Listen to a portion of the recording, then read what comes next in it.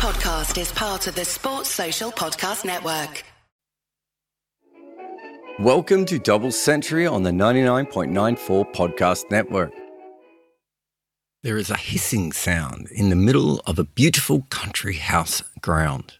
Beside that is a beautiful English country house, kind of out of Downton Abbey or an Agatha Christie book. Watching on and playing are beautiful English archetypes, playboy lords, Eton-educated grifters, random posh people, noble heritage, ladies who lunch. It does kind of feel more like a scene out of a period drama than a real cricket match. And that's because this all happened at Stamford Hill in Nottinghamshire between World War I and World War II. The thing is that most of what I described is fairly normal for how the elite enjoyed their cricket in England of that period. But this hissing sound was not so normal.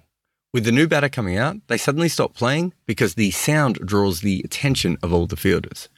Everyone gathers around the new batter, and the noise is coming from him, or rather more specifically, from his pads. They are not a normal part of cricketer's gear. They are a special, inflatable set of pads to protect his brittle bones. He is scared of the ball while batting and is a hypochondriac. He often moves around in an electric wheelchair. He also has a nurse, and he sometimes pays for the King's Reserve physician to visit his country house for checkups. His chauffeur, Robson, pumps the pads up with 23-pound pressure. He makes them ready for his employer before he goes out to bat. The batter then puts them on, right pad first, always, no exception. And they are not just inflatable pads, I should say. They are huge. They basically cover the entire stumps. As you may have guessed, the owner is an unusual man.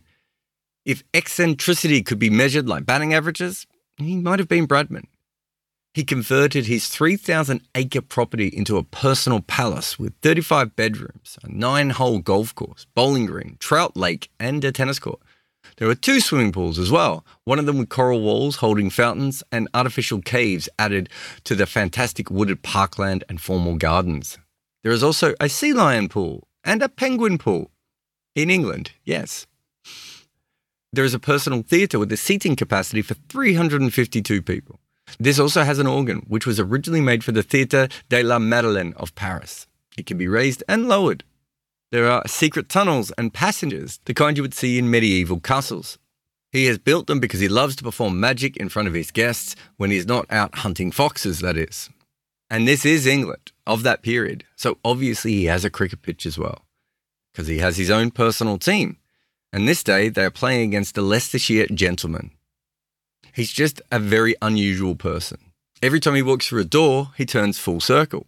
He sometimes put his flannel pants on his suit trousers. From a cricket perspective, he really cannot bat, hence the blow-up pads.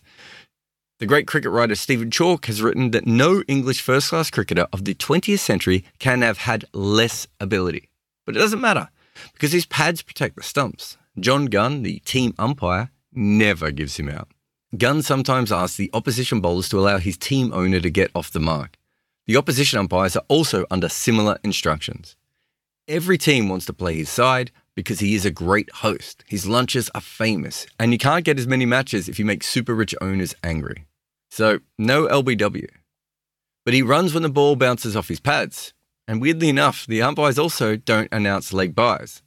So he quite often remains not out on 1 or 2. When he returns, he proudly tells the spectators, "They couldn't get me out." And this is how it works. But the hissing sound is bothering him today, and that's because his pads, they're leaking. There is no way he's going to bat without his safety item. So he walks off the ground, and play is put on hold, everyone is watching, he sacks Robson, and then he declares the innings. The only bit of this story that was ever contradicted is Robson's sacking. The cricketer wrote of him, at once the most prolific patron of cricket between the wars, and comfortably the worst first-class cricketer. The man is Julian Khan. This is his ground, his team, and his pads.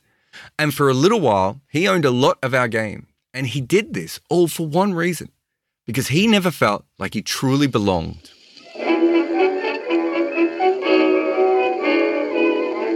This season is about rich people who decided they could make cricket better, more about them, or sometimes both. Maybe they wanted to profit from it, or just insert themselves in an 11 they had no right to be in. But they had the money, and cricket was purchased by them for their own wants and needs. Welcome to the people who bought cricket. This episode is about Julian Khan, a rich philanthropist who batted in oversized pads, had all-time great cricketers on his payroll, saved 2 county clubs from financial crisis, has a trophy named after him in Cuba, and spent a lifetime trying to be accepted by the British establishment. Julian Khan's parents, Albert and Matilda, came from Germany. In Nottingham, Albert was the president of the Chaucer Street Synagogue and the Hebrew Philanthropic Society, and he also founded the Nottingham Furniture Company. Julian inherited his father's business, and he expanded it significantly between the wars. He saw potential in hire purchase and exploited it to the fullest. That helped him earn enough money to do, well, whatever he felt like. And he was a renowned philanthropist. He bought Lord Byron's home in Newstead Abbey and donated it to the Nottingham Corporation. He funded research in agriculture and childbirth, co-founded the National Birthday Trust, and funded a maternity home in Stourport. And I think for our story, it is very important to understand Khan. He loved cricket, but he also desperately wanted to be accepted by the British establishment. The problem was that he was not a lord, but a businessman, and not Christian, but Jewish. So cricket was not just a passion for him, it was also a social ladder.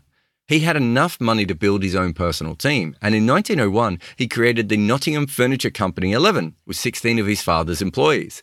This was not uncommon for English business owners of that era, but Khan was only 19 then. By 1903, the team had 35 players, so he now founded a second team, the Notts Ramblers. In 1904, the Ramblers won 9 matches and lost 2. In 1905, they won 11 and lost just 1. In 1908, he founded his third team, and this time he just put his name on it, Julian Khan's 11. He maintained all 3 teams at the same time, and one of his top recruits was South African legend Aubrey Faulkner. If you want to know how good Aubrey Faulkner was, we've actually done an entire series on him. Khan also owned another cricket ground in Nottingham, in West Bridgford. Here, he had a pavilion with a huge collection of ancient bats. The pavilion could also be converted into a badminton court. He built the Stamford Hall ground later so he could watch cricket from home. Except for the Australians, Khan hosted every side that toured England. He even funded some of the touring teams. This included the South Americans of 1931, the only time a team made up of players from all over the continent ever toured to play cricket. And that was just in the summers. In the winters, his side toured Canada, Argentina, Jamaica, Ceylon, which is Sri Lanka obviously now, New Zealand, and kind of everywhere else. In 1928, they even visited Cuba.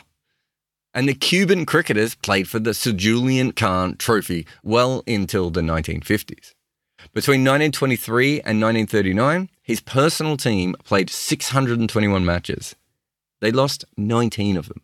And they basically did this with 10 men, because Khan, the cricketer, served no purpose in the side at all. In all archive matches, Khan scored 999 runs at 7.45.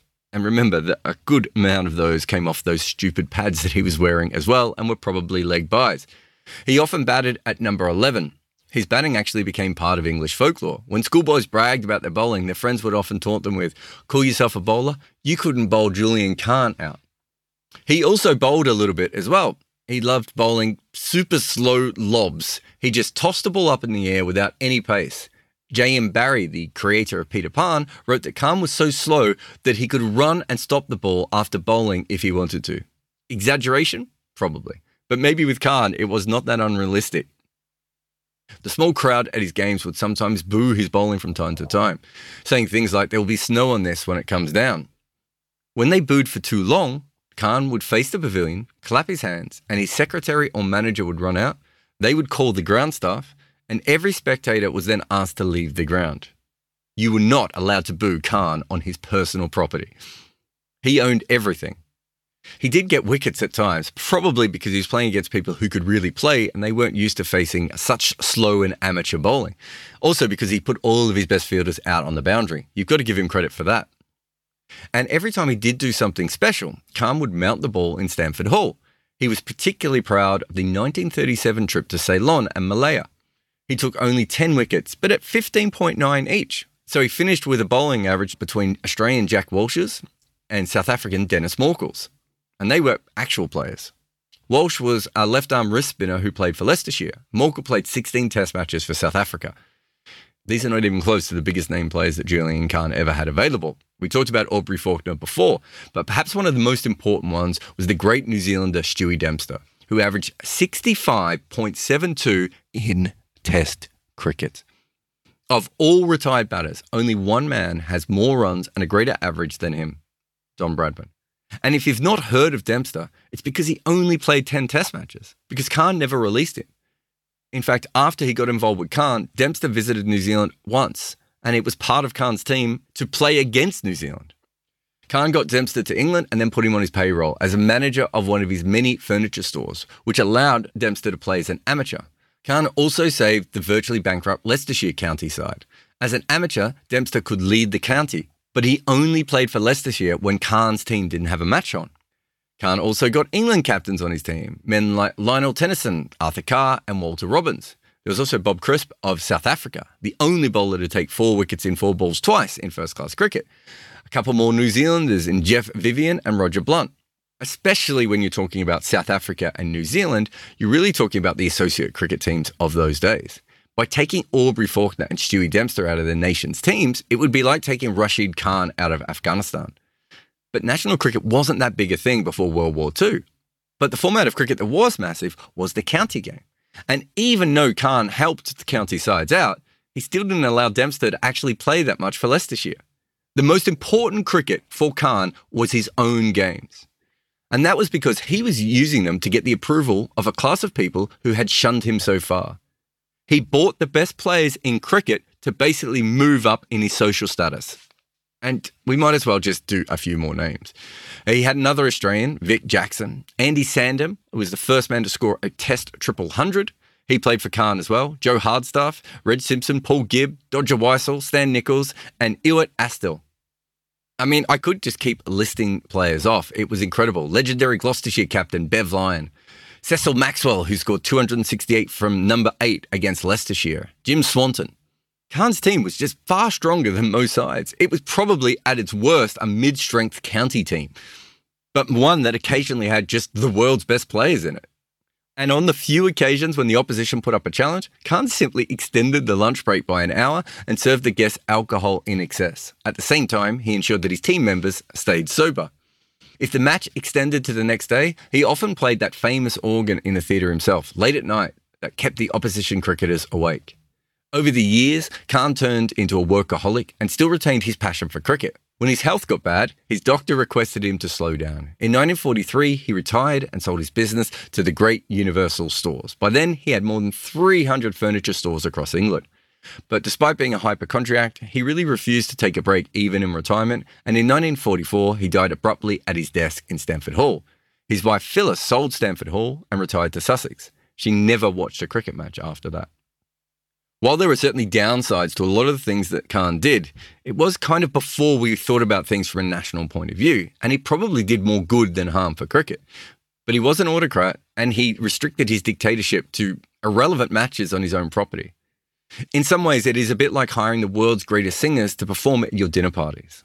As a patron, cricket had few parallels. But remember, cricket was the thing he loved, but what he craved and needed was the approval of the English establishment. And with that, he probably had more success than he ever did with the bat. Khan became president of both Nottinghamshire and Leicestershire county teams, and he would become a member of the MCC, but his background and profession prevented him from being a member of any MCC committee. He had one chance to break in. After the Bodyline series, the MCC wanted to send Harold Larwood a strong notice. If he didn't apologise for his bowling in that series, when obviously they went all in with the bouncers, Larwood wouldn't be picked to play for England ever again. This task was assigned to Khan. He and Larwood went back a long way, and not just because Khan funded Larwood's county, Nottinghamshire. He also made himself available when Larwood wanted a loan. He had actually paid for a part of Larwood's house. More than anything, Khan had publicly defended Larwood after the Bodyline series, because Notts was his club. So Khan tried to persuade Larwood to say sorry, but he did not apologise for bowling Bodyline. Not then, not ever, not to Khan, not to anyone. Had Khan succeeded, he might have actually fulfilled his dream of being accepted by the upper echelons of the MCC. But it didn't happen. He bought the best cricketers in the world, had them perform for him in his backyard, and also picked himself for all these games, despite the fact that he must have known that he was just not very good. In some ways, what he did was this weird dream. But the one thing that he always wanted, that respectability from the upper class of English people, well, sadly for him, a little bit like his pads, the air just slowly drained from that idea. Double Century is a podcast on the 99.94 network. You can download our app via the show notes or look for us on social media to see all the podcasts and audio we produce. If you prefer your podcast ad-free, you can support us on Patreon to get that version. You can find the link in the show notes. Double Century on 99.94 is a podcast narrated, produced and co-written by me, Jared Kimber. Abhishek Mukherjee is the main writer and Nick McCorriston edits, mixes and co-produces the show. Sports Social Podcast Network.